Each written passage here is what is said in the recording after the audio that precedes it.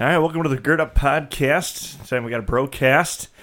This is good to be back together, man. Got the band back together. So, of course, on the mics, we've got Connor Herder and Bryce Scoozy. My name is Charlie Ungemak, and our special guest today, Colin Maurice. Colin, you were made to sit in that chair drinking a beer, man. You just look so content. I love recliners. This is awesome. That's gonna be my first serious purchase once I have a salary. My when I graduated from MLC, like a couple years after that, I moved in with the guy that's now the band director at Wisco, and we were both single, both pushing 30, and we had matching side-by-side recliners in front of the TV. Just like it friends. was awesome. It was so great. It was awesome. And then he got a girlfriend, and they got married, and things got weird. Man, weird as in it was weird for me to live. Like, it's not weird between us. It's just. Oh, no. There's a reason why it was weird. And I found out personally why it's weird. I don't know if we've ever brought it up on the podcast before, but yeah, I know exactly why it got weird. Well, now you got to explain, because it's not as bad as you're making it sound. Oh, no. You can tell. You can tell him what you did to me. I have a problem with ice cream. It's not that good of a story. So he destroyed half my quart of ice cream. And if there's ice cream in the freezer, I'm going to eat it. Oh, It became a reoccurring problem. not even like scoop it into a bowl, It became like an individual bowl. Like it became a just his own legitimate spoon. problem, like in a relationship with not with Connor, but with the other dude. It was like, Yeah, I don't buy ice cream anymore. It was genuinely like a problem in our like roommate relationship that I kept eating his ice cream. It was a big deal. Anyway, welcome. We're gonna start off with thank yous and shout outs. What you got, Bryce? Well, I guess I want to give a shout out to Zach Shoreline. It's just I haven't seen Shore forever. Yeah. It's a pretty cool guy. He's a cool dude. When'd you run into him last? Oh, not until, or it was a couple months ago. And by a couple months ago, I mean like October. Oh, okay. Yeah. So what are you shouting him out for? He's a good friend. He's a good guy. What makes him a good friend? This is not a yes or no question. Yes. Oh. Jesus. No, if you don't know Zach Shoreline, he is probably one of the most genuine guys, and he'll give it to you straight, whether you like it or not. And I don't know, I just miss being around him, so figure I shout him out. Yeah. Solid. Yep. Always ready for a big old handshake or a hug or something too. Absolutely. Good dude. Connor, what you got? For this week, I am going to be shouting out all the men in my section for class today who, after witnessing me dump half my cup of coffee all over my laptop, immediately jumped up. I thought you said your lap, not your no, laptop. my laptop. Yeah, on my laptop. Oh, no. Yeah. Is it working? It works, but the keyboard doesn't respond. Okay. So I have a wireless keyboard I'm going to be taking with me to class, but as soon as I dumped it all over the laptop, about 3 or 4 jumped up and ran and grabbed paper towel and a trash can and stuff like that. And Was this during class? it was the first hour with Bivens. Like, I was actually trying to copy and paste the notes for this show into OneNote, and I reached forward to hit the paste button. I just knocked my coffee cup on top of it. Because I do the same thing. I opened my coffee cup, let the coffee cool down, and just knocked it all over my laptop. I will say it made my heart a little bit glad this morning when I went to copy and paste it myself, like to make a copy myself, and I saw all 3 of your names at the top of it at the same time. I was like, yeah, the boys are getting ready. Mm-hmm. Cool. Awesome. Colin? You know, I should have had a shout out because I read the show notes. I promise. You saw that I did. We did. We saw that you did. We saw that you did. Probably Zach Teal. He was my roommate for 2 years at MLC, but now he's my table mate. Ooh. He got married, so I can't live with him anymore. Yeah. But I do get to see him all day. I can relate. All these dudes being selfish and getting married. For sure. leaving us behind. Teal's a good dude. Yeah. Teal's a good dude. Salt of the earth. Good guy He's to be around always. Genuine guy. You're going to be a better man if you hang around him. He'd be wildly uncomfortable hearing us say that. Mm-hmm. Too bad he's not here. Awesome. I'm going to shout out Mount Lebanon for giving me a chance to coach basketball this season. I loved it. We had the teacher or staff versus students game today. We won by 10. Never awesome. bet against the teachers. Never bet against the teachers. It's been a roller coaster from the roommate perspective my listening to you. goodness. come back and talk about your successes and some of your failures too. So Yeah. it's been a lot of fun from my end. I became a fan by the end of the Cool. season. Good. That's awesome. That means a lot to me. Yeah, no, but I love coaching, and I wasn't sure I was going to get another chance to do it, for at least for a while. And so when they asked me to do it, I was pumped, and it was awesome. It was a lot of fun. So thank you, Mount Lebanon. We're also going to shout out the Zabel family from West Bend. They bought us several cups of coffee. We call it a cup of coffee donation because for the price of a cup of coffee, you can help support the ministry we're doing with young men. If you'd like to support or help fund the work we do here at Gird Up, go to www.girdup.com, select Buy Us a Cup of Coffee in the main menu, and make your donation there. So thank you to the Zabel family. We appreciate it. All right. Manly quote of the week. Jean-Jacques Rousseau said, "Virtue is a state of war, and to live in it, we have always to combat ourselves." Virtue is a state of war, and to live in it, we have always to combat with ourselves. What do you think? Well, I think we start off by defining what do we mean by virtue. And so, like, if you go with the Google definition of what virtue is, it says to do what is honorable and right. And I think that is going to play in a lot to what we're going to talk about later in the show, including the Bible passages that we have for today for consideration. But just in that general sense of doing what is right to do what is honorable, I think it's a great quote because it is a constant battle to want to do what is right because it's so easy to do what is easy and what is wrong.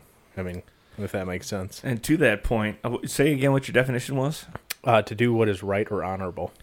So that is also going to change and shift depending on what like your personal values are, Yeah, right? for sure. And so we live in a world at the moment where everything is relative, right? Mm-hmm. And that's the last Man Talk that I did was all about. Well, it was really about critical theory, but we talked a little bit about relativism also. Mm-hmm. So if that's essentially what happens with the death of God, is like we don't have an absolute morality anymore. So then I get to determine what my morality is. And so I get to decide what's good and bad and what is and isn't virtuous. Mm-hmm. So we end up living in a world where everybody's virtue signaling, but nobody can agree on what virtue actually is. Right, yeah. Right? Which can get weird and bizarre. Which I like, that you're already looking forward to the Bible passages things because that's exactly what determines what my virtue and morality is as a Christian. Yeah, I took it just from the good old-fashioned virtue of doing the right thing, and it is a battle. I wanted to disagree with it when I saw it, but I think it is really good.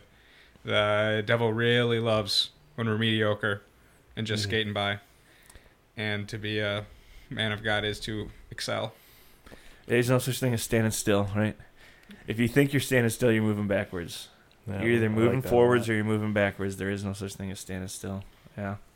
I wanted to tie it with Romans 7, right? The section where it's famous because at the end of it, starting at verse, like all of Romans 7 is talking about like kind of man doing battle with himself. Mm-hmm. But the last 5 verses, so I find it to be a law when I want to do right, evil lies close at hand. It could help if I could read. Mm-hmm.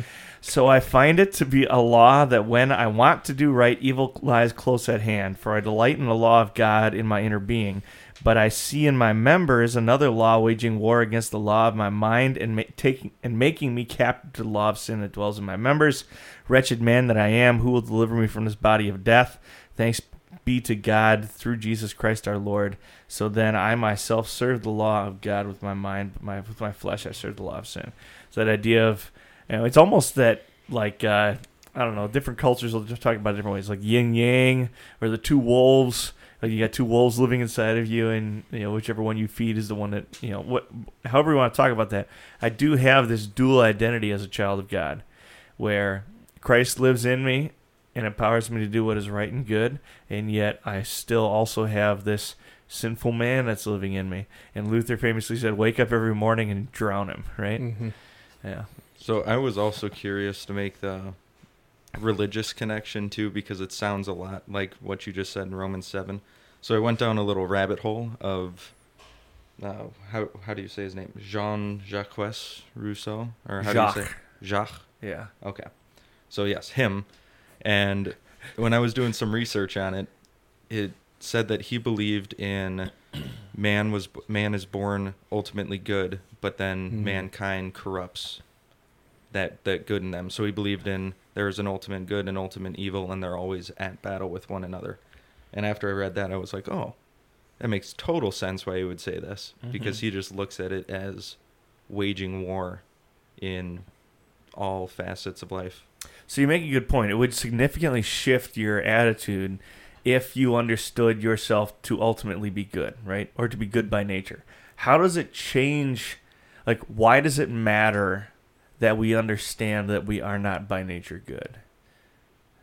Well, I think in the one fashion, if you look at life as there is an ultimate good and then the world corrupts that good within you, you take the idea of being virtuous or attempting to be virtuous as a return to that simpler time, whereas as Lutheran Christians, we tend to view it as we're completely corrupt from the minute we're conceived, and so rather than trying to return to some former state, we are looking for something else, in our case, Christ and God, to give us the path to live a virtuous life.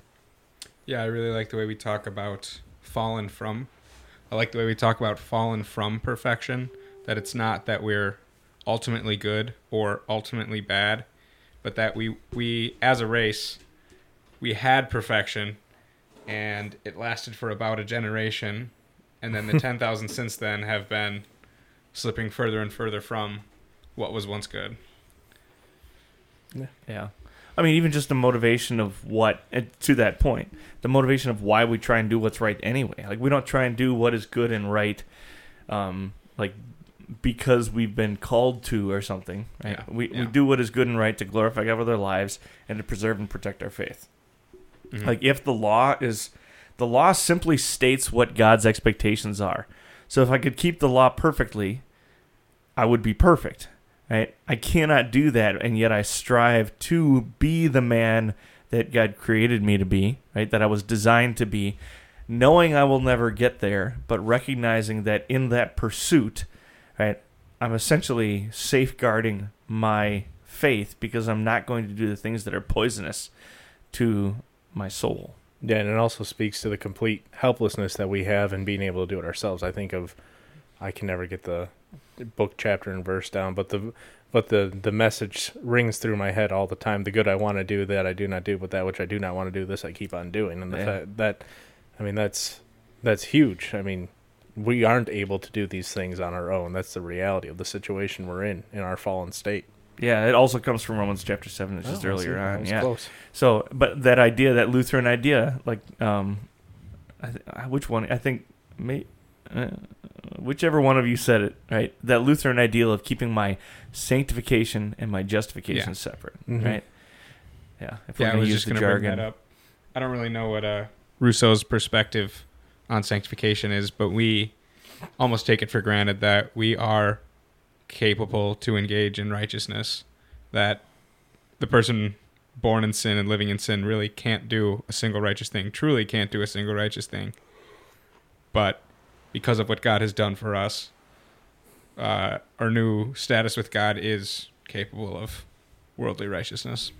And it's expected of us. Yeah. Right, but not expected of us as a way to earn righteousness.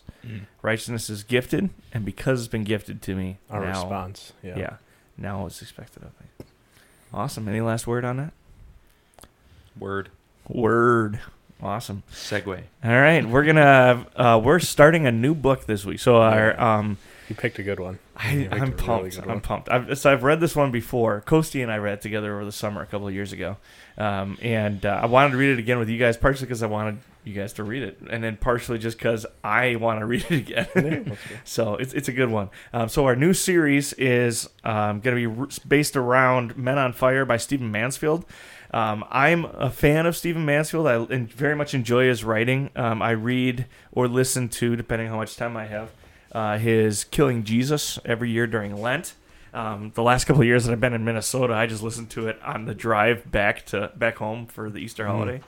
But very much have enjoyed that book, which just walks through the last couple weeks of Jesus' life. So it actually starts at the beginning with Herod Antipas, and it kind of explains what all is going on in Jerusalem at the time, and then walks through Holy Week and the whole day, like the whole day of Jesus' death, and then kind of ends with the resurrection. And I don't agree with all of his theological implications and things like that, but it's an excellent book.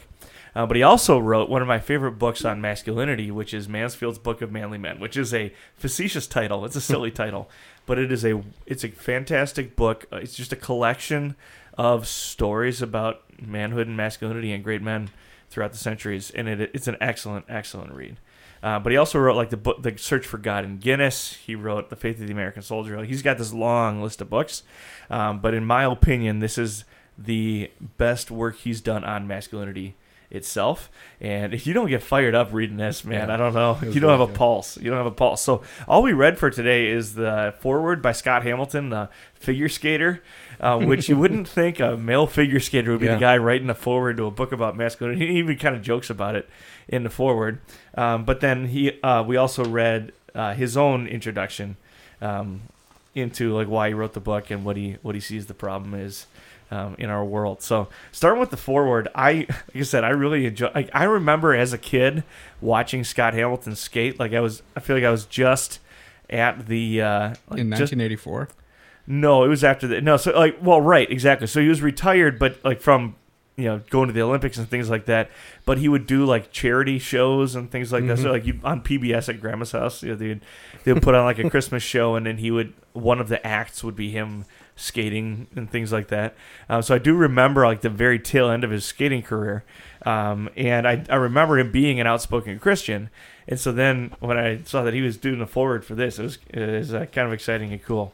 I really one of the first things he says is he points out, I don't know what movie it's from, but he points out that Paul Rodriguez at some point in the movie just kept repeating the line, "It's tough to be a man, baby," over and over and over again. And for some, I don't know about you, but it was almost like already in it's the first sentence of the book. It was already kind of a relief just to have somebody say it out loud. Mm-hmm. You know what I mean? And I don't know if it's just our culture. I think to a degree it's our culture.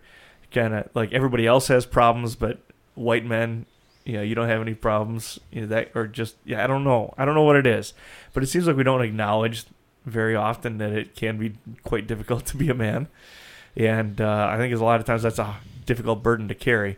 So right off the gates, I mean, you were, Bryce, mentioning like he just no holds barred, right? He does not care. He just goes right into it. So,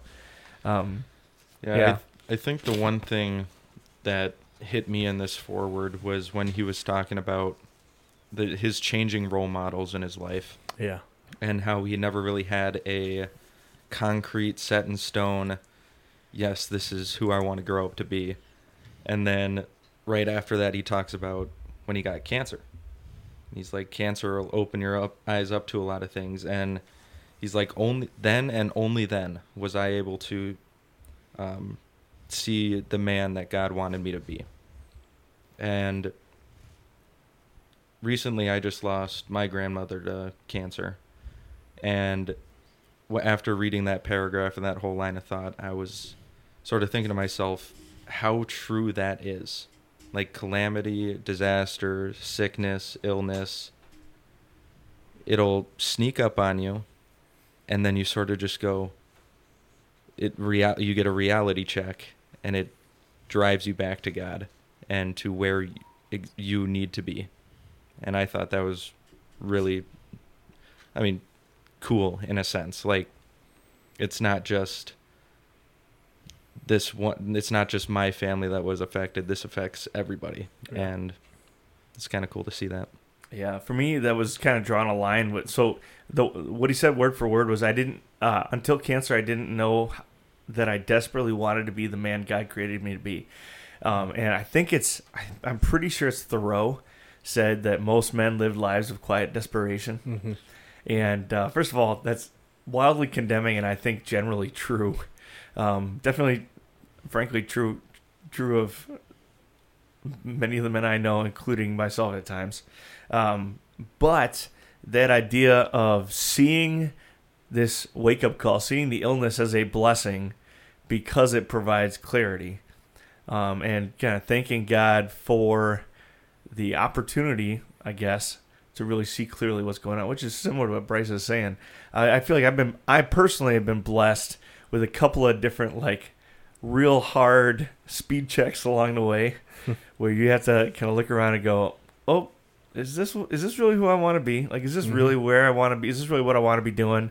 Is this really what, to use his verbiage, really sets my heart on fire? Is this really who I want to be and what I want to be?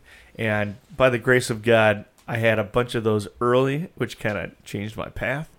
And I don't think I would have, like, without some difficulty and some hardship, I'm not sure I would have ever come around. So it's interesting to hear somebody else talk about it from that perspective. Yeah, I think looking back on my life, the parts where I was focused on identity and self-definition were when everything was shaking, and you kind of find out what's sturdy, and surprise, God is what's sturdy.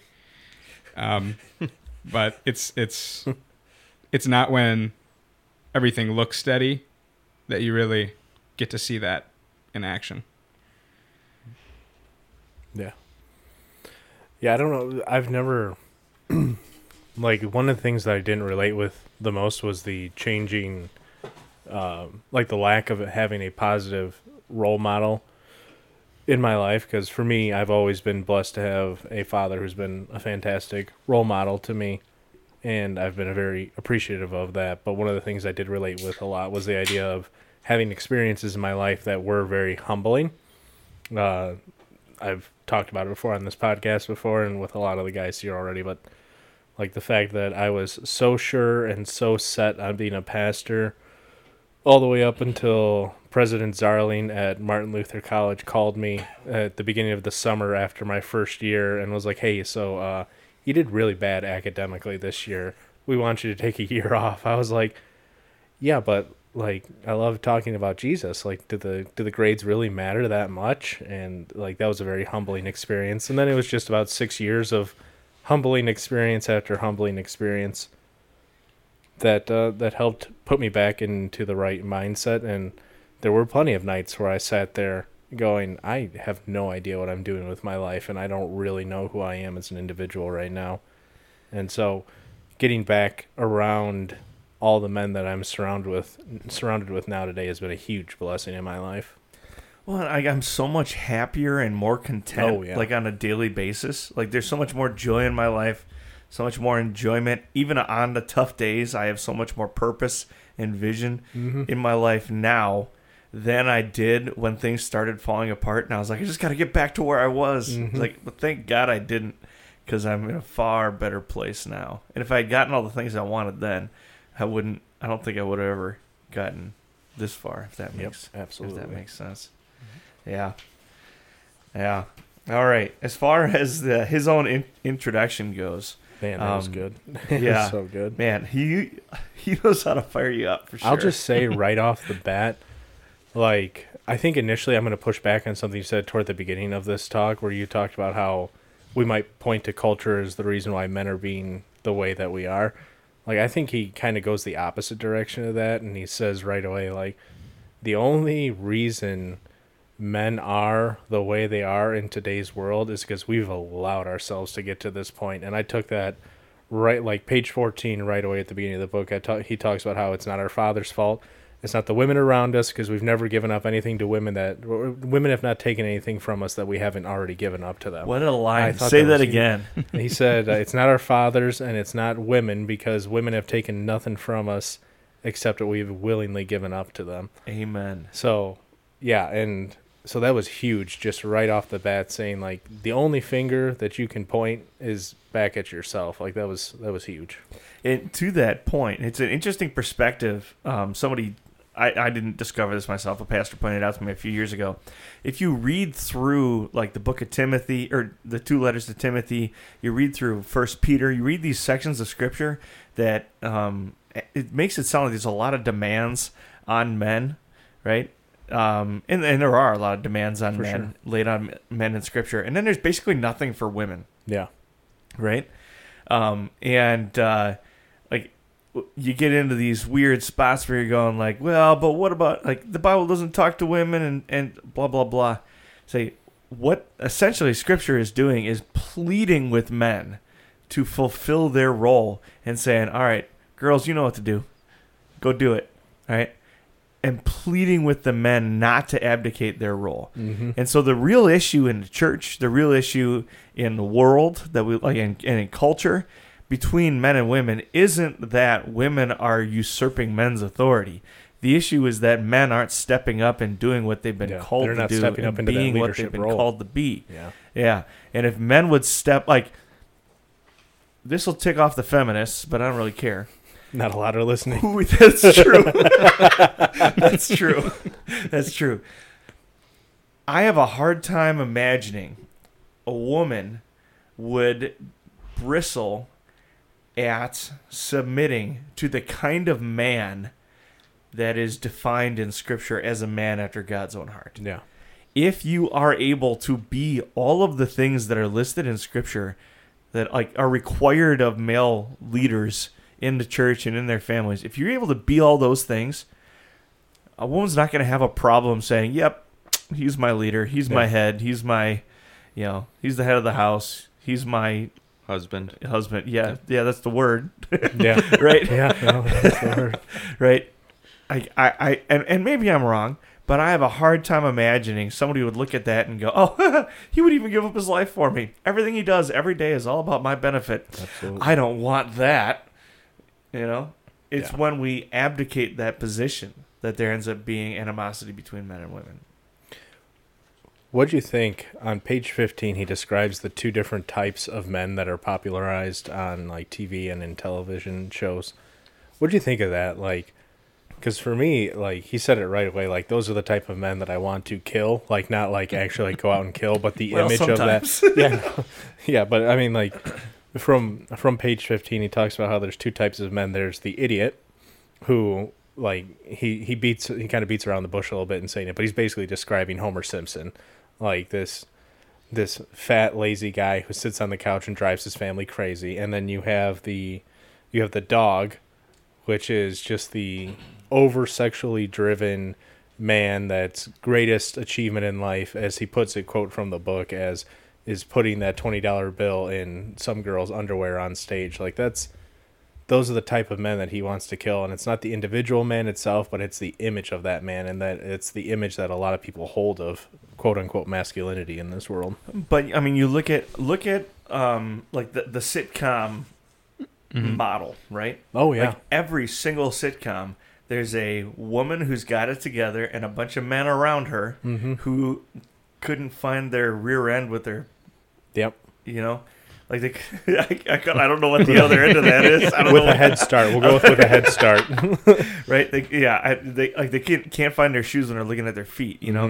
Like everything. Like you think about New Girl. Who's the one who's actually sensible? Yeah, it's the woman. Yeah. Right? You think about shows like According to Jim, or what's the one with what's his name? The one with what's his name? Yeah, that helps. Yeah. The King of Queens, or Everybody Loves Raymond, or like the list goes on and on of like the shows that were on when we were kids, right? Who's always the one with their head on straight? It's the wife. It's the woman, right? That Mr. and Mrs. Smith show that's on Amazon that I've been watching. Who's the one who's like advancing through the ranks and really killing it as a spy and so forth? It's the woman. And it's the man who's holding her back, and she has to choose to make sacrifices to stay with him, right? Or all the superhero movies. Who's the most powerful Marvel superhero? It's Captain Marvel, who has no limits because she's a woman, right? And I'm not saying that you can't have any women in these roles. I'm saying at every turn, the depiction of men in popularized culture is no longer like the TV shows that you and I grew up with, like Tim Allen. Like Tim Allen is a but he's like a guy who has his head on his shoulders. He's got his life figured out. He's, I guess, virtuous, maybe not the word, but I'd call him virtuous. He's a masculine man. He never cheats on his wife. He's a good dad. Yeah. And that show's kind of fallen off. I mean, it's still popular, but you don't see those type of shows coming out that idealize the strong masculine man that we want to see. And yet he's still a nut. Yeah. And his wife is still independent. Mm-hmm. She's probably, I mean, they never explicitly say it in the show. She's probably making more money than him. She's the breadwinner, right? And she's a very intelligent, independent woman, and yet chooses to be a submissive member of a nuclear family unit. Sure. How often do you see that on TV? Not often anymore. Have you ever heard the term himbo? No. Himbo. It's like the Like a bimbo, but masculine a guy. inversion of bimbo. Oh, interesting. And really, in media, people are saying that that's become like the standard. So if you were to invert that, then you would get the strong, independent male. Oh, It's that's just, interesting. it's like the one that I always think of is Phil Dunphy in Modern Family. Is the doesn't have his head on his shoulders guy, Yeah. has to lean on his wife. The whole thing you were saying. And even when he does succeed, it's like a surprise to everybody. It's a big deal, and most like the audience is supposed to laugh at him. Mm-hmm. You know, like because the blind dog found a bone. Great. Yeah. You know. Or even on the flip side of that, the other guy that he was talking about, the dog, for lack of a better term, like there are plenty of shows out there that draw huge numbers of audiences that just have this like super aggressive, I don't want to say alpha male, but that's the only way I can describe it, is alpha male individual that's over sexualizing everyone he runs across. Like a TV show that might show that is maybe Lucifer. Like, you've ever seen that show?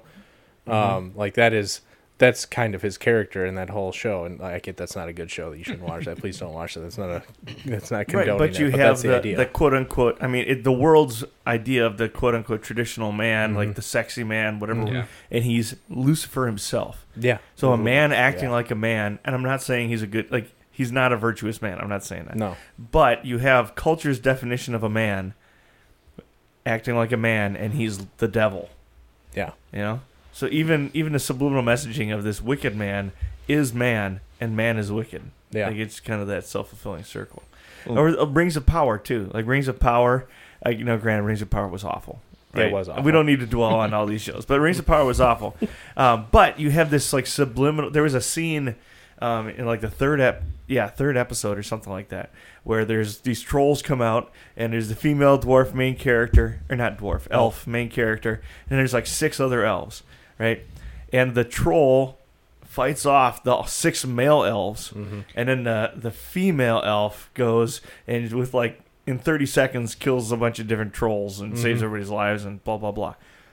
Not saying there shouldn't be any strong female characters anywhere, but there is a subliminal message there that women can do anything men are around. Yeah. You know? And that is something that can be difficult and damaging. I'm going to push back on your pushback on me. Oh boy, here we go. So, Bryce is going to get in here eventually. just gonna, I'm really not pushing back, just clarifying. I think our culture what I was pushing against a culture is this idea that you can even acknowledge that it's difficult to be a man. Okay. Right? So there's this cultural, I don't want to say cultural pressure, but imagine going to a grocery store, walking up to a random group of women and saying, man, it's really tough to be a man.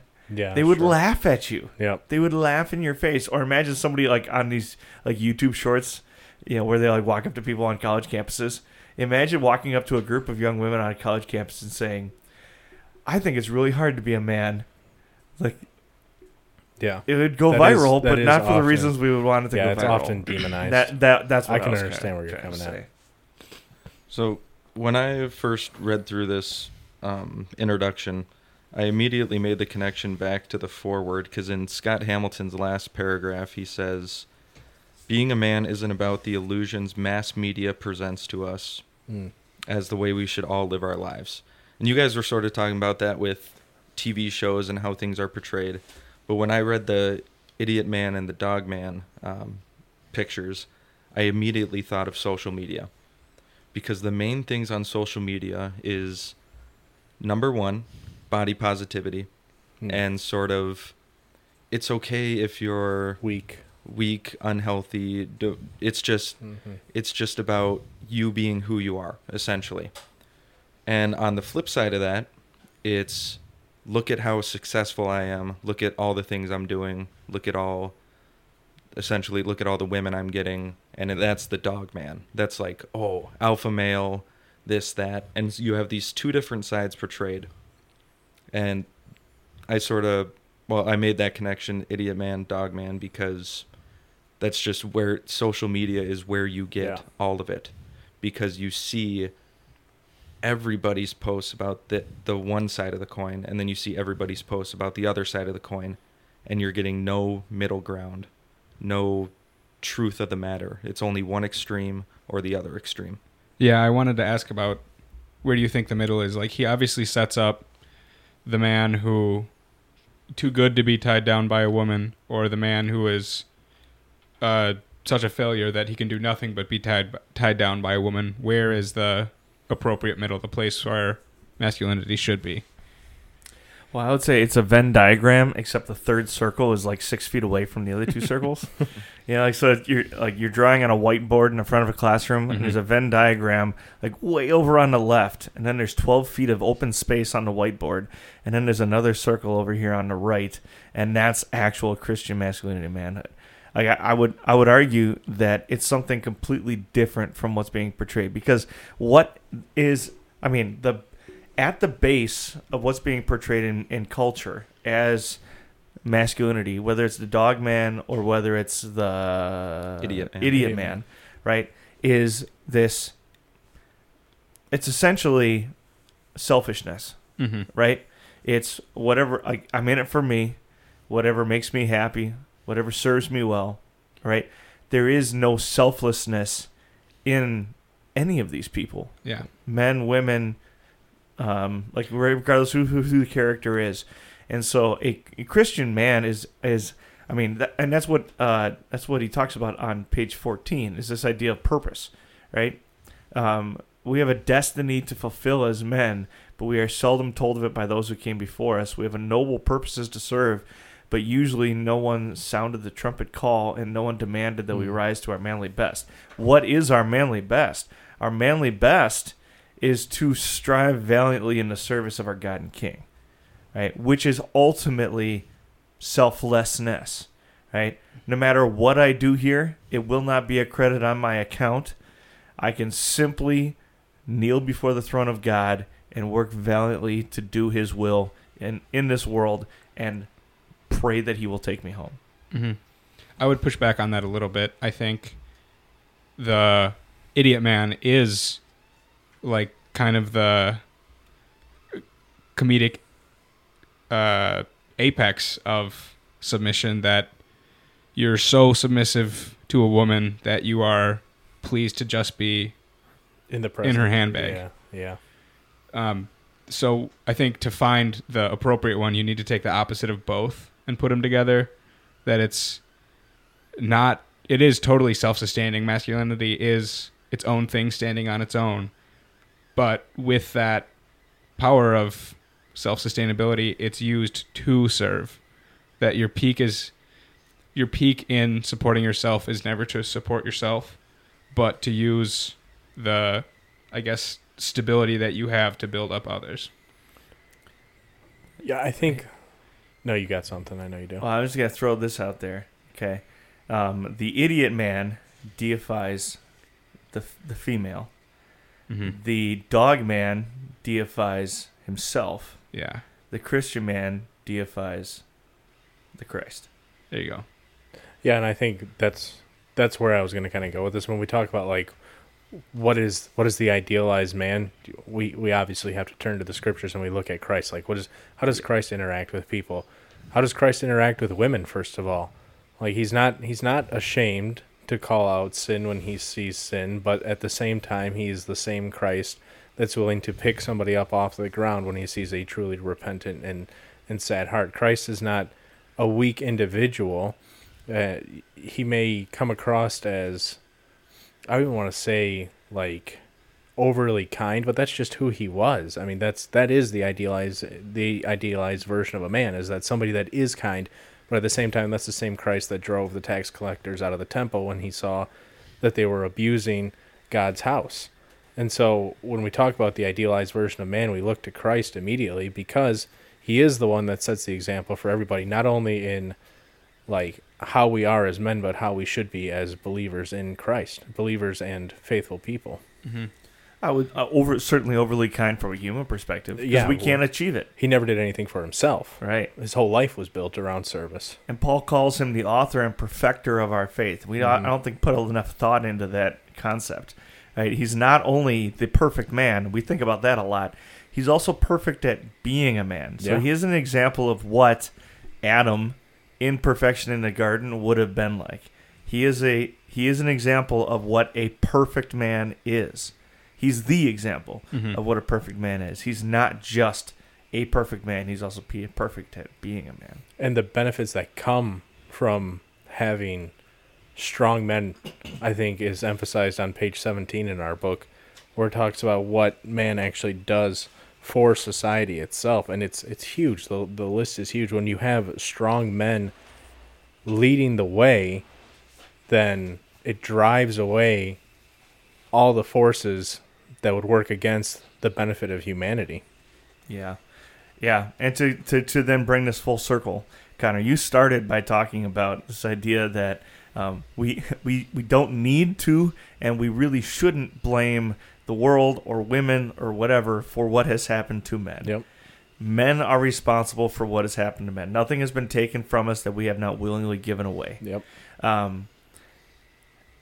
He explicitly states his goal is to get men to stop blaming their times or their fathers or women or whomever for what has befallen them and get on with becoming the righteous men they are called to be. Right? I am not a victim of my circumstances. I am in control of many things. And since I am in control of many things, this is also something which I can control. And that puts me in a driver's seat. I can go be the man that God created me by grace. Mm-hmm. I think I'm just working to put all these concepts together.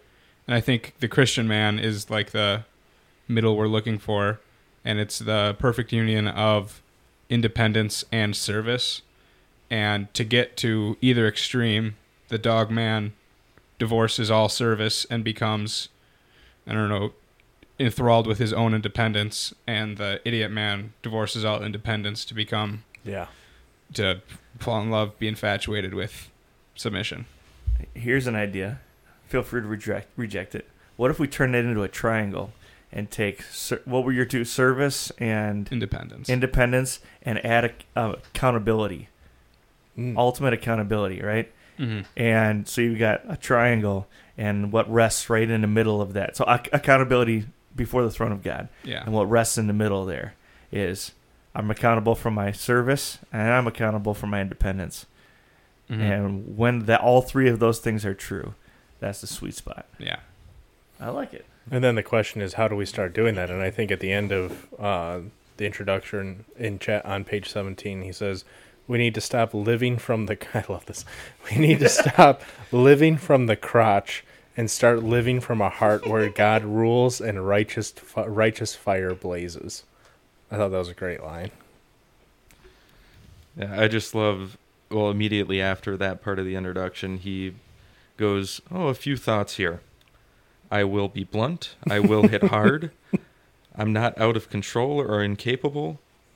I'm just using a tone that good men understand and hunger for. I'm speaking to men in manly terms. Yeah. I'm not angry at you. I'm angry for you.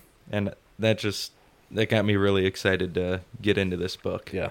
Just to see how he approaches what we have been discussing, this topic, and sort of the different avenues and all the different things that go about it. I'm excited to reread the rest of the book. I'm excited to give this book to someone else so I don't have to read any of the chapters. No, I was a little bit offended. I didn't get to read any of the meat, but there was a lot of value in the preface and forward. You got the weekend to always, get done. you can always borrow Bryce. I have the book. Yeah. Awesome. All right. Let's see here. Obscure Bible trivia. Here we go. Oh, by the way, I'll put a link to the book in the show notes below. So if you want to read along with us, click the link down in the show notes below. It'll be an Amazon link. You can grab the book there. All right. Obscure Christian trivia. So we got 3 questions and then a bonus question at the end. It is a pop culture question, but it's a very, very old, very old pop culture question. So like when you it'll were be a good one. like 10 years ago for you? Knee high. Yeah, I mean like the 1600s, but yeah. Yeah, like when basically. Charlie was a teenager. All right. So Back first when- first one is just a straight up question. Second one's multiple choice. Third one also just a question and answer, and then your bonus question. Here we go. Number 1. What is the name of the Syrian military commander who was cleansed of his leprosy when he washed himself in the Jordan River 7 times? The name of the Syrian military commander who was cleansed of his leprosy You know when it, he Bryce? washed himself in the Jordan River 7 times. Does it start with an N? I'm not going to say it because I heard I Connor wanna- I wanna groan, win. so I assume he doesn't know I it. don't know. I want to win I'm the pretty first sure I know trivia. it, but I'll wait for you to say it first, just to I make got sure I'm nothing. right. Okay, I everybody know say the it on story. 3. Everybody say your answer on 3. 1, 2, 3. Jeff. Naaman. I knew it started with an Did N. you say Jeff? You're the worst. Did you say Jeff? You are the worst. I knew it started with an N. It I wanted to is say Naaman. Nahor. It is Naaman. It is Okay. not Like- Jeff. Yeah. Jeff was a good guess. I wasn't sure if it was Naaman or Naaman. That's why I wanted you Oh. to say it first, but you didn't actually know. Well, it's 2 A's. Naaman. So Oh, okay. it'd be Naaman. Naaman. Yeah, I don't. Okay, He's I probably don't- a yeah. shepherd of sheep. Depends where the accent is. Or no, horses. Shepherd of horses. Naaman. Oh my. Thank you for taking a joke that I was a little bit bashful about and just making it So much better. so okay. Yeah. I don't think better is the right word. for Yeah, that. better is not. All right. So we got 0, 0, and Colin's got 1 point. All right, Colin's in the lead. Here we go. Question number 2. King David is recorded to have had many wives, 8 of whom are named in Scripture. Which of the following was the first of David's wives? So which one did he marry first? A. Ahinoam. B. Michael. C. Abigail. Or D. Bathsheba. Which did he marry first? Ahinoam, Michael, Abigail, Bathsheba. Before you did the multiple choice, I was going to guess Abigail, so I think I'm going to stick with that. Abigail's my favorite story for sure. Well, I guess I'm wrong then. I didn't say you were wrong. I didn't say you were wrong. Are we doing numbers at the same time, like holding up whichever Oh, one? that's a good idea. That way, yeah. You, So Michael you won't is be able to Saul's hear daughter. that, though. We all know who Bathsheba is. Ahinoam is from some other country. I don't know which country. I should have written it down. Abigail's the one that put the tent peg to. Nope, she's not. She's the one who, David, her husband, dissed David, and David's like, kill him, and she's like, hold on, we'll take care of you. And then he died, and then he married her. All right, so hold up your A, B, C, or D. Ahinoam, Michael, Abigail, Bathsheba. Hold it up on 3. 1, 2, 3. It is Michael. Hey. Connor got that one. So Connor has 1. My Colin gut has told me 1. Abigail Bryce has won. 0. Bryce has 0. I'll make a comeback. You got it. When we're done with the trivia, remind me that I just remembered my shout out. Oh, nice. All right. We will remember. Okay, question number 3. We've got a tie. Here we go. Which Old Testament book is the only one to be written in part on the continent of Africa? Which Old Testament book is the only one to be written in part on the continent of Africa?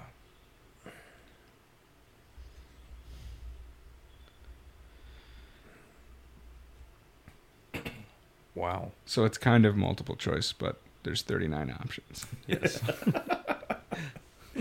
Well, and when you think about it, there's a bunch of them that just couldn't be. Mm-hmm. I'm so bad at these. I think I know. Well, I think I know it, which means I'm gonna guess Joshua. I'm going to Okay. say Zephaniah. Zephaniah. I was going to go with something just a shot in the dark here. I'm going to say Haggai. Okay, you're all wrong. Ah. So I'm going to give you a clue. Okay. Mhm. It would be someone who no longer wanted to live in Israel. Oh. Because of what was going on in Israel, yeah. he no longer wanted to live in Israel. Is it Jeremiah? Jeremiah. Mm. Yep. Good catch. So We said it at the same time. Yeah. Jeremiah 43, Jeremiah chapter 43 was written in Egypt. So he warned them. He said, just give in to the Babylonians. They're coming. Don't bother. And then chapter 43 is written after he leaves there and goes to Egypt. Do we know where the Israelites were when they were wandering? Because I think you can say that parts of the Sinai Peninsula are in Africa. Technically, the Sinai Peninsula is Asia. It is? Yes. Okay. It goes with Saudi Arabia and not with. Yeah. Because Egypt doesn't extend till there. Yeah, I guess you're right. Egypt begins on that side of the Jordan, or not of the Red Sea. So Africa is on the Modern Egypt includes the Sinai Peninsula. Ooh, But maybe that's in Asia. Great question. More research. More research required. All right. That's why I was going to say Tune in Joshua, next- because I think it tune in starts next right week. before they cross That's the a Jordan. good call. That's a good call. Yeah. Which would also make Genesis and Exodus likely to have Mhm. been written in Africa. Interesting. I don't know where the official Nat Geo continental divide is, Yeah. though. It's interesting. Anyway, I Genesis didn't know. paper. I straight up did not know that Jeremiah was written in Egypt. That any part of Jeremiah was written in Egypt. I've read the book of Jeremiah. It just never occurred to me that he would have written it from Egypt. We did that a little bit last year in Hebrew, Yeah. and that he did leave. We talked about that, and he went. Oh, to that Egypt. for the elective. Is that what? You did? No, in just our class? regular Hebrew, we did just Okay. chunks of Jeremiah. That's right. It feels like so long. It does. Yeah. All right. So we still have a two-way tie. We'll say it's double points, so Bryce can also win. I like this. All right, Double here we go. zero. Pop culture from a long time ago. Published in 1678, this Christian allegory is regarded as the greatest and most impactful work of Christian fiction ever written. Its author was imprisoned in England for holding worship services outside the purview of the Church of England. The story follows the protagonist Christian, his name is Christian, as he travels from his hometown, the City of Destruction, to the Celestial City on Mount Zion. What is the name of the book and who wrote it? Oh, who wrote it? Is it Paradise Lost by John Milton? Great guess. Oh, incorrect. Yeah, that doesn't. Yeah, that's the seminary book Great club book, guess. and I read the first couple pages. It doesn't start in the City of Destruction, though. The Giver by Scott Fitzgerald. No. Also not by Scott Fitzgerald. Definitely not from 1678. Is it? Well, no. It's on the bookshelf back there. My second guess was Screw Tape Letters, but that is No, also that's wrong. not that old. Not Dante's Inferno, is it? Nope. No, that's also on the bookshelf back there, though. Church History 101. Is it called 101? I Oh, don't no, know. that'd be hilarious. You can't read those from here. Intro to Philosophy. When was it written? 1678. From the City of Destruction. And it's not Paradise Lost by Milton. It's not. Flower Dankard so Garden. essentially- You're gonna kick yourself. It was a city, but it got destroyed. All right. The author's name is John Bunyan. Yeah, I don't know what that is. There was a movie that came out within the last 2 years. There was a movie that came out? Yep, I think the same people that made like The Chosen and stuff. Fast X. Sorry, Dad. All right, The Pilgrim's Progress. Oh, I never by heard of it. John- Yeah, no. Really? No. Oh no, it's pretty fascinating. Nothing. Yeah, interesting. Interesting. Bryce will give you a point for trying. Sweet. So it's a three-way tie. Wait, He so only Yay. wins. I'll be honest, when I'm listening to this in my car, I beat Bryce every time. Every single. You time. gotta give us a bonus question, so there can only be one Another winner. bonus question. There can only Mhm. be one winner. All right, That's just how it another goes. bonus. What question. year was Charlie born in? Oh my On this day gosh. in church history. 1789. I'm gonna say 1992. Christopher Columbus. Here we sailed go. the Another ocean pop culture question. All right. Another pop culture question. Famously, the decline of the Lutheran Church has been traced back to the death of the Lutheran Hour. But there is still a public radio show put out by Lutherans for Lutherans. What is it called?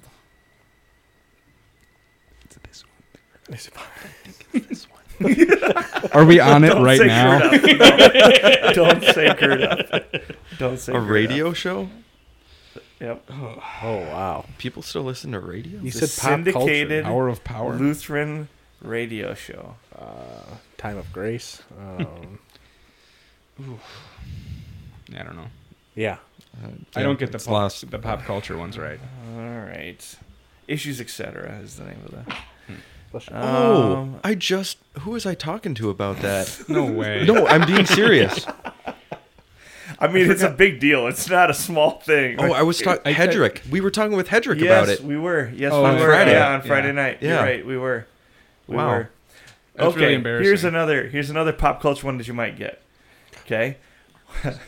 Which famous international brewery, 2 different times in its history, has said the inheritor of the company resign from the headship of the company to become a priest in the Anglican Church? Is it the Guinness Brewery? Yes, it is. Oh, Ding, ding, ding. oh, Should Colin be easy wins. because there's a Guinness around every corner in Anglican Church history. So, Mhm. all right, cool. Oops, I accidentally did something here. There we go. All right, so Colin wins. Bryce didn't want to be tied, so Colin wins. Man. All right, top 3 this week. Top that 3. shout out that I was talking Oh, about yeah, from that before shout out. that Go I ahead. remembered. I wanted to say shout out to Spotify because right now they're doing audiobooks free with premium and you can get Mere Christianity for free. Ooh. Totally awesome. The narrator sounds like the perfect cross between Mark Paustian and C.S. Lewis. It's so great to Such listen a to. vivid It's actually image. Mark Faustian just speaking in a British accent. And the other podcast that I've been listening to is Dust and Breath. It's Dust and Breath. I've heard I of would- it. yeah. I've never listened to it's it. Pastor Ethan Cherney, and it's character studies from the Bible, and that's why I knew the story about Abigail. It's some super obvious ones like David, but some super obscure ones. Great devotional, free on Spotify. You're probably listening to this on Spotify right now. Yeah. Awesome. Cool. Very, very cool. All right. This could get heated. I Yeah, know one I'm of ready them's to gonna fight. I know one of them's gonna. I I- know what my not top 3 is for sure. I also know that I'm kind of basic, but I stand by my answers. Mm. Okay. But my number 3, I don't think anybody else is going to have. And I didn't have it until this summer, and I love it. But, yeah. I'll just start. Okay. Yeah. Top 3 best food franchise Starting at number sandwiches. 3. Starting at number 3. Okay. So this has to be a franchise, right? And it has to be a sandwich. I'm going to go with Runza. Specifically, the Runza mushroom swish sandwich. It's a Nebraska thing. So it's basically like I'm trying to think of how to describe it even. It's kind of like the world's best Hot Pocket. So it's not a sandwich. instead Yeah. of, no, it is a sandwich because it's like French bread around the outside. Mhm. And then the inside is, I think it's sauerkraut and beef. And then they put like different stuff in it. But it, like the bread, they bake the bread around the meat. So it's like a Hot Pocket. And the mushroom Swiss, they're all good. Mushroom Swiss is absolutely phenomenal. If you're going through Nebraska, man, and I think they maybe got a couple in Iowa, but Runza, Runza. Interesting. Never heard of it Runza. before. Yeah, the Runza mushroom swish sandwich. Love it. Love it. I was also going to go the mushroom swish sandwich. Mushroom and swish. Mushroom. It's harder to say than Mushroom. Mushroom and Swiss burger from Whataburger. from Whataburger. I've never Yeah. had Whataburger. Whataburger is, I hate mushrooms. I don't know. I think Whataburger is Thank you. one of the best Fast food. Burgers. fast food burgers that you can get. It's not. It's only 3 though because it's not as iconic for me, at least. So that's why it's at number 3. But I think it's very good. Is there a Whataburger around here somewhere? No, it's all south. Yeah. Yeah. Texas into Mainly Texas. It spans like half the country, if you don't know where it is. But then, yeah, like Alabama, Mississippi, those places. All right, my number 3. Nobody's gonna like this, but I love these, and I survived off them for a long time. Wendy's Baconator, right away, number 3. It's a great Wendy's pick. Baconator. I don't hate that. It's a great It pick. depends on the Wendy's. It really does. It You can get depends some. on the You can get Wendy's. some really bad Baconators.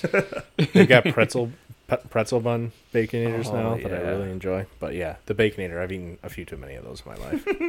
Amen to that. Over spring break, we flew to Colorado last spring and went to a Wendy's at like 10 minutes before they closed, and they were upset and just made the worst food possible for us. There's a Wendy's right around the corner at like from both St. Marcus and from Saloa. Like it's the closest fast food. Well, not at St. Marcus. There was a McDonald's. Actually, the Wendy's isn't even there anymore. But when I was teaching at Saloa, if you forgot your lunch or you just needed like a break and you ran out during lunch to get fast food, it had to be Wendy's. And it was the worst Wendy's. Like everything was always greasy and soggy, and it just kind of ruined Wendy's for me. There's some bad Wendy's out there. Yeah, I've also had great Wendy's over the years, but Yep. that Yep. one kind of ruined it for me. Colin, what you got? Number 3. Number same. 3. Number 3, quarter pounder with cheese.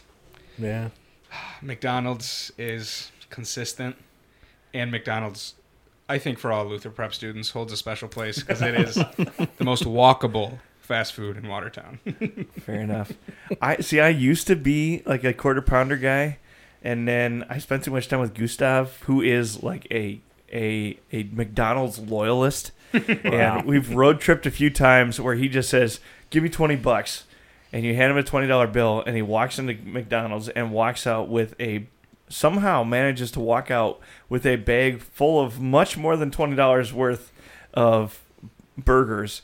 And after like 3 or 4 of them, they just all taste like cardboard. Yeah. They really And do. then it's hard to digest them. That's fair. We'll leave it at that. It is terrible food, but it's comfort food. That is true. Yeah. It hits the spot. It hits the spot. All right. My number 2, I know it's basic, but the Chick-fil-A spicy chicken sandwich. You Oh gotta be my kidding me. gosh. That was my number 2. So good. And you put the fries in a shake with it. Oh my goodness. Yeah. That's What a a really good one. sandwich. What a sandwich. Now I gotta go with my backup. It's got to be the spicy, though. It's got to be the spicy. I think I'm gonna top your number 2 with my number 2. It's the Arby's roast beef sandwich Oh. with horsey sauce. It is Terrible. good. Terrible. You don't like that? I hate those. I'm a horseradish guy. I know you either are or you aren't. I don't mind the I horse love sauce. horsey sauce. Yeah. Bryce and I were in this situation where we had free Arby's 3 days a week. That's an interesting situation to find oneself in. It was awesome. It was great, but man, that roast beef does not taste good close together. I don't know. I loved it. I loved eating Arby's food. Don't get me wrong, but I could not. I Not like be to regular with Arby's. Again, roast the beef. Arby's in New Ulm just was subpar. There was an Arby's in New Ulm. Yeah, over by Quick Trip, or not by Quick Trip, over by Walmart. Oh sure. Yeah. Oh yeah. yeah, that Yeah. place was Yeah. scary. There's Never- a reason nobody went I there. thought that was a Hardee's. That's how bad it was. Is that I thought it was an Arby's. I think Yeah. you're right. It's a Hardee's. It's Yeah. a Hardee's. Yeah. Or is it an Arby's? It's a Hardee's. Is, It's a Hardee's, 100%. 100%. Because if there was Arby's Or in is it New Ulm, Carl's I would be Jr.? there. No, it's not definitely Carl's Hardee's. Jr. We're north of the Mason-Dixon. This man's got a there's a map. Carl's Jr. There used to be a Carl's Jr. in La Crosse. Yeah, I don't know why. It was just random. Yeah. Anyway.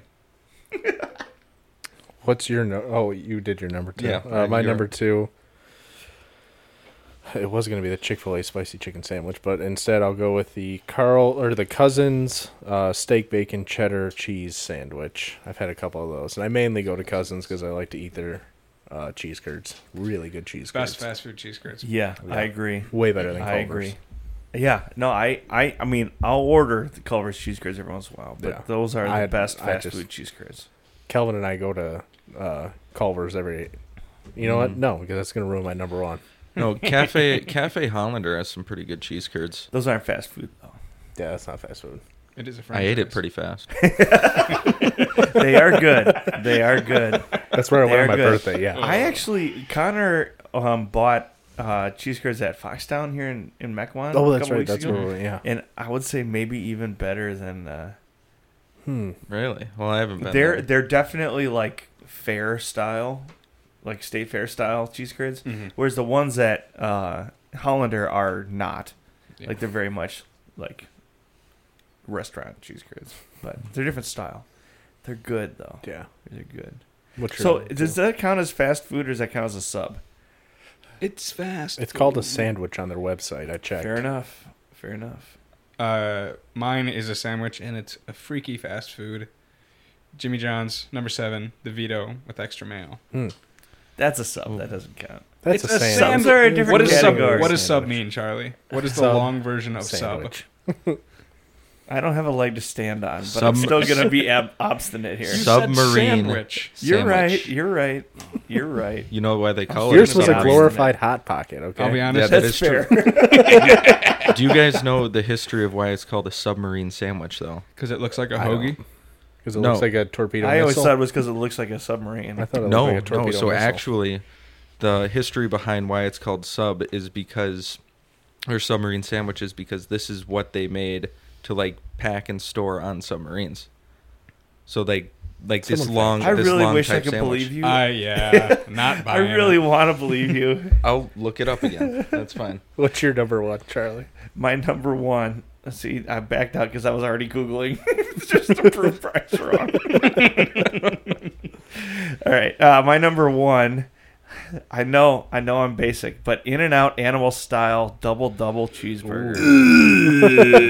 Yeah, that's my gross. That's you gross. Goodness. You That's cannot gross. like In-N-Out and be from Wisconsin. You are officially Okay, from Illinois Culver's now, is Charlie. great. Culver's is. I've never lived in Illinois a day of my life. Don't put that on me. Yes. Don't put that on me. In-N-Out fries are. I mean, In-N-Out burgers are better. Culver's fries are better. That's what I will say. In-N-Out I disagree with refuses that. to use No, I real disagree. cheese, and it's In-N-Out is so Terrible. much better than Culver's, though. No. Like, In-N-Out all is better around. than Culver's, but Culver's is the best we've got around here. Culver's was literally Fast food. In-N-Out. You know what? Fast Mad I'm going- overrated. I'm going straight. Mad To, overrated. In-N-Out? I'm going straight. Yes. Oh, That man. I looked at this and said, whoever says In-N-Out, I'm going to be upset about. It's the best experience I've had. So good. The burger, Now, the, granted, we were the in beef Studio patty City, so is very good. The cheese and the bun make the patty terrible. animal style makes up for it, though. We can agree to disagree, I think. Animal style is fine. Like it's good. To be fair, I've had one good one, and I've had one where I waited like 5 minutes and it got freezing cold and it was just terrible. That's why they call it The fast lines are food. awful. You got to eat it fast. I thought Yeah. the lines at Chick-fil-A were bad. The lines at In-N-Out are ridiculous. I mean, the During lines at Chick-fil-A are also ridiculous. Unless you go but there when Yeah, it's but not they're busy. quick. Chick-fil-A's quick. pretty quick. They yeah. are pretty quick. What's your during number one? COVID, I was in Phoenix, and so there was an In-N-Out nearby. That's the only reason it's relevant. But I got very used to driving 2 blocks to the grocery store, and that was it. So I had like a tenth of a tank of gas, and I was like, I'll just go to In-N-Out. Gaslight went on the way there, and then I sat in line for 40 minutes just praying that I could get out of that line. And during COVID, there was like 50 cars there during dinner Yeah, time. I bet. Oh, man. Well, that's why it was slow. I made it home. Oh, okay. Well, All right, your number one? so my number one isn't necessarily like the best sandwich or burger that I've had from fast food, but it's Top definitely three the fast one food franchise that's been there through my highs and lows. And it's been with me when I've been crying, when I've been crying tears of joy, a couple dates too. It is the Big Mac or the Whopper? Don't say it yet. It's the Whopper. You think so? I think it's the Big Mac. McChicken. make your guess. McChicken? Make your It's guesses. the Whopper. I can't be the McChicken. There's no way you took a girl on a date and said McChicken. Oh, yeah. Well, this I'm is like gonna after lose- no, I'm this gonna is lose- like after a couple months of dating. Like, Oh, you're just like, Okay, oh, that's we're stopping. different. That's Let- different. Let's That's meet different. at a McDonald's. Okay, he's defending the chicken sandwich way too hard here. It is the McChicken. All right, as long as you didn't say fillet of Because- fish. Because they always have the like 2 for 2 deals or 2 for 3 deals, and you can just get so many of them, and they're always the same. I will say though, back when I was living out west, the spicy McChicken, they have spicy McChickens back there or over there, and they are awesome. But I've had one McChicken somewhere. I and- don't Yeah, know where. McChickens in general are just the most iconic It is iconic. Yeah. sandwich in my life. So that is my There's number definitely one. the remote under Yeah. him. It must be stuck in your chair. Yeah. All right. It's Ben Schwartz turning it on. My number one, I think, is obvious. It's going to be the McRib. No, it's, Oh, Oh my goodness. it's back. No, it's actually the The ones in Culver. the calf tonight weren't bad. Those were pretty good, yeah. Yeah. The Would've- Culver's double bacon butter burger. No. I think that is the best burger. Deluxe. I don't normally go for the deluxe. Oh, I love the deluxe. It was actually rated America's top burger. So, Well, again, that's wrong. Really? That's Yeah. false. yeah. Who was it rated by? Culver's?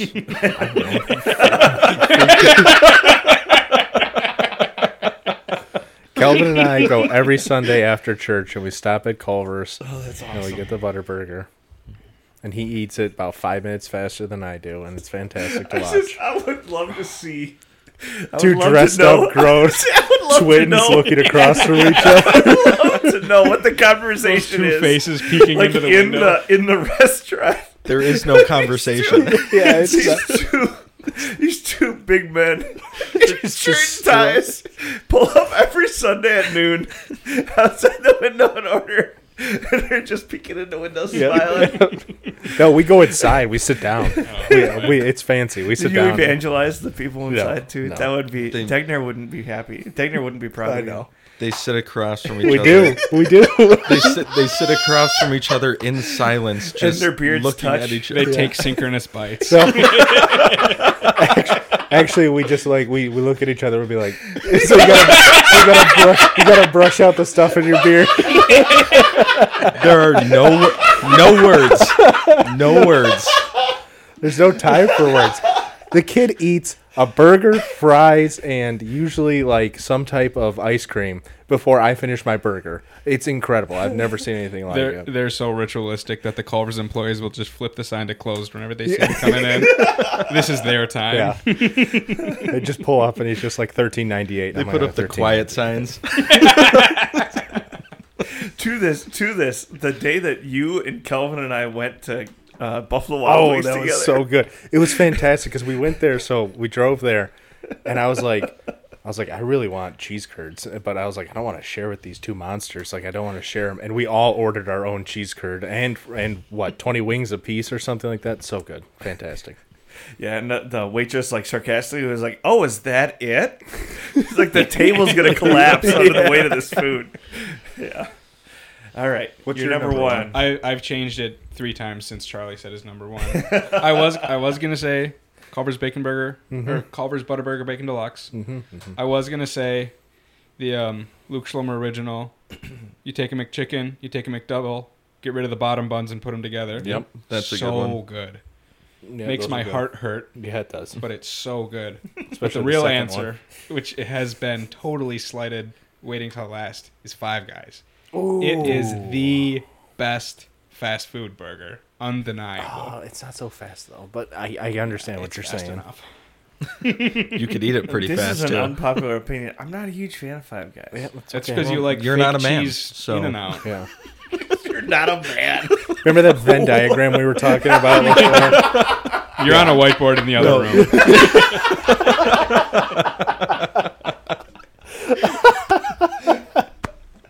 I don't know. I don't like the fries.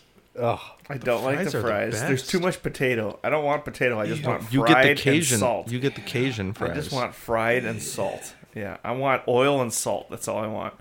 And then and a little bit of crunch. yep, I'm And done. the This has burgers- been the the Gerda burgers- podcast. Five Guys fries are so perfect. All right. Well, Yes. I'll tell you what. If you take me to Five Guys, I can't afford that. I'll try it again. Geiger says I'm not allowed to. It's too much of an investment. Yeah. We can't finance that. Yeah. Send him an email that says, "Can I take out a couple bucks to go to Five Guys?"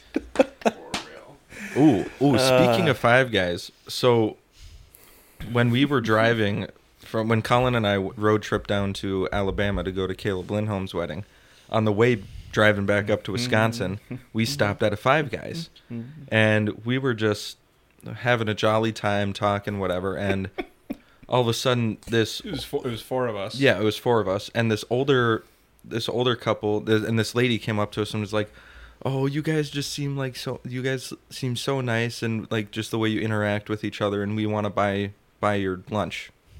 So all of us got Five Guys for free, and it was awesome. So shout out that lady.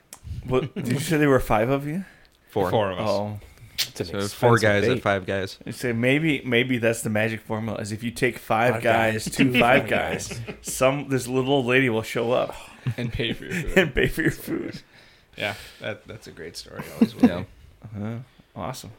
All right, this week in church, it's Lent, second week in. So Professor Christie was very clear. It is not the second week of Lent. It is the second Sunday in Lent. Mhm. But Right? it is So the second week of Lent, not second Sunday of Lent. Yeah. No. Yeah. Very important, apparently. It so, To us. To count 40, you have To to us. skip the That's Sundays. true. That's true. All right. Anyway, so the epistle reading is from Romans chapter 5, verses 1 through 11. And it reads as follows. Therefore, since we have been justified by faith, we have peace with God through our Lord Jesus Christ. Through him we have also obtained access by faith into this grace in which we stand, and we rejoice in the hope of the glory of God. Not only that, but we rejoice in our sufferings, knowing that suffering produces endurance, and endurance produces character, and character produces hope, and hope does not put us to shame, because God's love has been poured into our hearts through the Holy Spirit who has been given to us. For while we were still weak, at the right time Christ died for the ungodly. For one will scarcely die for a righteous person, though perhaps for a good one would even dare to die. But God shows his love for us in that while we were still sinners, Christ died for us. Since, therefore, we now have been justified by his blood, much more shall we be saved by him from the wrath of God. For while we were enemies, we were reconciled to God by the death of his Son. Much more, now that we are reconciled, we shall be saved by his life. More than that, we also rejoice in God through our Lord Jesus Christ, through whom we have now received reconciliation.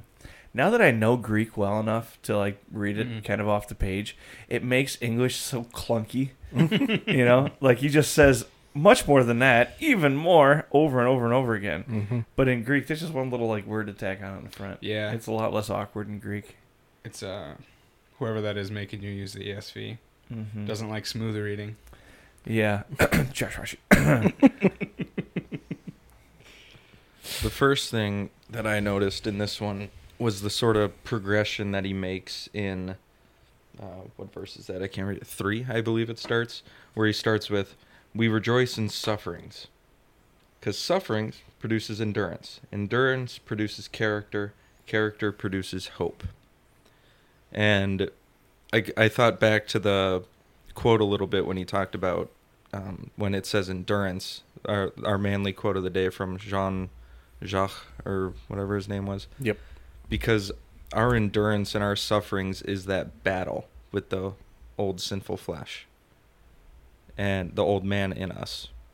And just seeing how even though we're in this battle and we are suffering, but we have endurance, and in that we have hope. And that's a beautiful thing, I think, because it's showing us that even though we are suffering and even though sin is terrorizing us, we still have hope in this one thing, that is Christ. Even more, we rejoice in it, right? Mm-hmm. And we rejoice in it because suffering is ultimately for our good, right? Mm-hmm. I had to puzzle a little bit over this idea. Character produces hope, and hope will not put us to shame. And I had to struggle with that a little bit. Like, what was he talking about when he says hope will not put us to shame? And the best I could come up with is that hope will not put us to shame because it's that hope is in something that's secure, right? It's something like Christ's sacrifice for us is not something which can be moved or broken down or shaken or changed or whatever it might be. So ultimately, the hope is rooted in Christ's sacrifice for me. And because it is rooted in something which is so secure, it cannot be shaken. Well, look at the second half of that verse that you were just reading there. Hope does not put us to shame. Why? Because God's love has been poured into our hearts. So Christ has been poured into our hearts, and our hope in him is the thing that gives us the firmest foundation in life. I think a simpler way to think about it, just the part of hope will not put us to shame, is that since we are hoping in this one thing that is unbreakable, unsound, our eternal welfare and our eternal life, we will be exalted.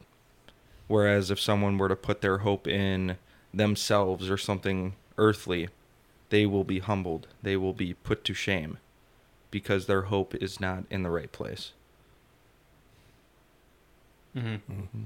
I think I was thinking about one of the most shameful things like that I've felt is like when you have this idea and you're running with it and it's just going and going and you're super optimistic about it and someone just gut checks you and says that'll never happen.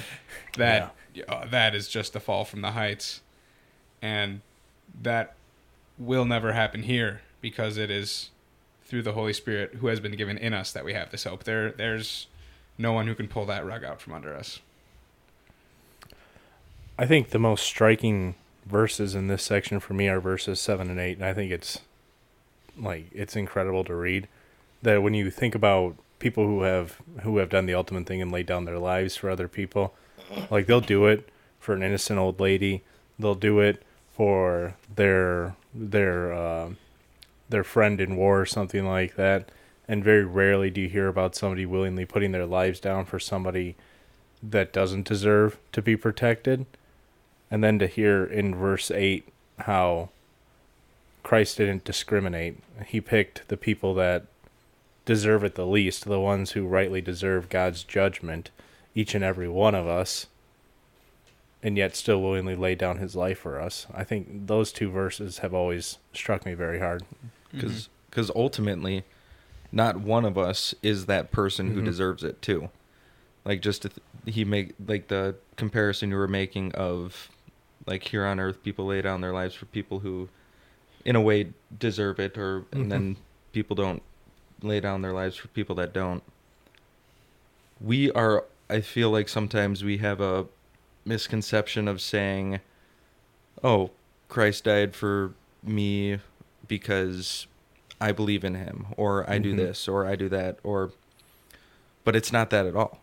It's that even though we believe in Jesus, we don't deserve that love, that protection, Jesus laying down his life for us, as much as the guy who doesn't believe in him, as much as the guy who believes in other gods. He died for everyone, no matter what, because we are all in the same boat. Well, in verses 1 and 2, the emphasis is on faith. He keeps saying the word faith over and over and over again. It is by faith we have been justified, by faith we have peace, and in faith that we rejoice. And then follows that immediately by saying we obtain access to faith through Christ and his sacrifice. Yeah, so it's not even something we do ourselves. Our faith isn't our own. Yeah, you want to find a biblical foundation for Lutheranism. It's right there. Yeah. Right? Unapologetically, somebody had described this podcast as unapologetically Lutheran, and they meant it as an insult, and I went, thank you. Thank you, right? But find a clearer case of not by my own thinking or choosing. Yeah. I was talking to a Baptist girl last fall. Ooh. And it ended because of this stuff, but she came at my faith and in a way that really hurt, just talking about didn't think I would go to heaven because I had never done anything to deserve it, and I didn't get baptized by confession of faith. I was baptized as a baby, and the one that really just hammered it home for me that I was saved while I was still a sinner. There was absolutely nothing that I could have done and I still could do to right my relationship with God. And this verse exactly, the verse 8 was what kind of put all my doubts to bed. That it is when you were still a sinner. Yeah. Even more than that, verse 10, we were enemies of God. Who would willingly lay down their life for their enemy? Well, and talk about the picture of a loving God. He saw all of this, and in spite of all of this, in response to all of this, he says, okay, well, all right, I'll give you my righteousness. I think that the word reconciliation is often overlooked as just one of those Lutheran terms, because in this entire 11 verses, he doesn't say reconciliation until the last 2 verses. And reconciliation is essentially what he talks about in these verses summed up. And reconciliation is the restoration of our relationship with God. Mm. And I didn't fully, I guess, realize the implications of what that meant until going through the Greek and understanding what that means in the Greek and sort of just seeing how it all fits together in context. You don't realize how amazing that is when you just sort of, reconciliation. Mm-hmm. No, it's reconciliation. I don't know. It's awesome. I It's not appreciate reconciliation. It's a reconciliation. Well, you got to say it with some pop because Yeah. it's... To add to that, I think some of the best gospel comfort I've ever been given was from President Treptow. Not even like we weren't like one-on-one counseling, but just in his class. I was having a bad day. I thought my sins had finally caught up to my faith and sin won, but he just said God knew. That God knew these sins that you think you beat him with, and he still died for you and took them away. And God knew what you're going to do tomorrow, and God knew what you're going to do until the day you die.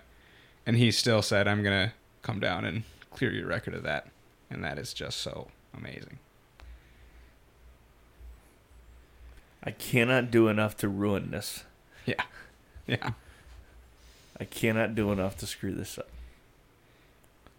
That's hope. It It's is the hope we have. It's It is. founded hope. It's well-founded hope. Yep. awesome. All right, anything anybody wants to add? Thanks for doing these again. This is awesome, man. I Yeah. love this so much. It's been too long. Yeah, for sure. For sure. All right, well, we'll look for you guys again next week. Go with them that God created you to be. We'll talk to you next time. Thank you, Colin, for being on the show. Yeah, thank you. All right, have a good week, fellas.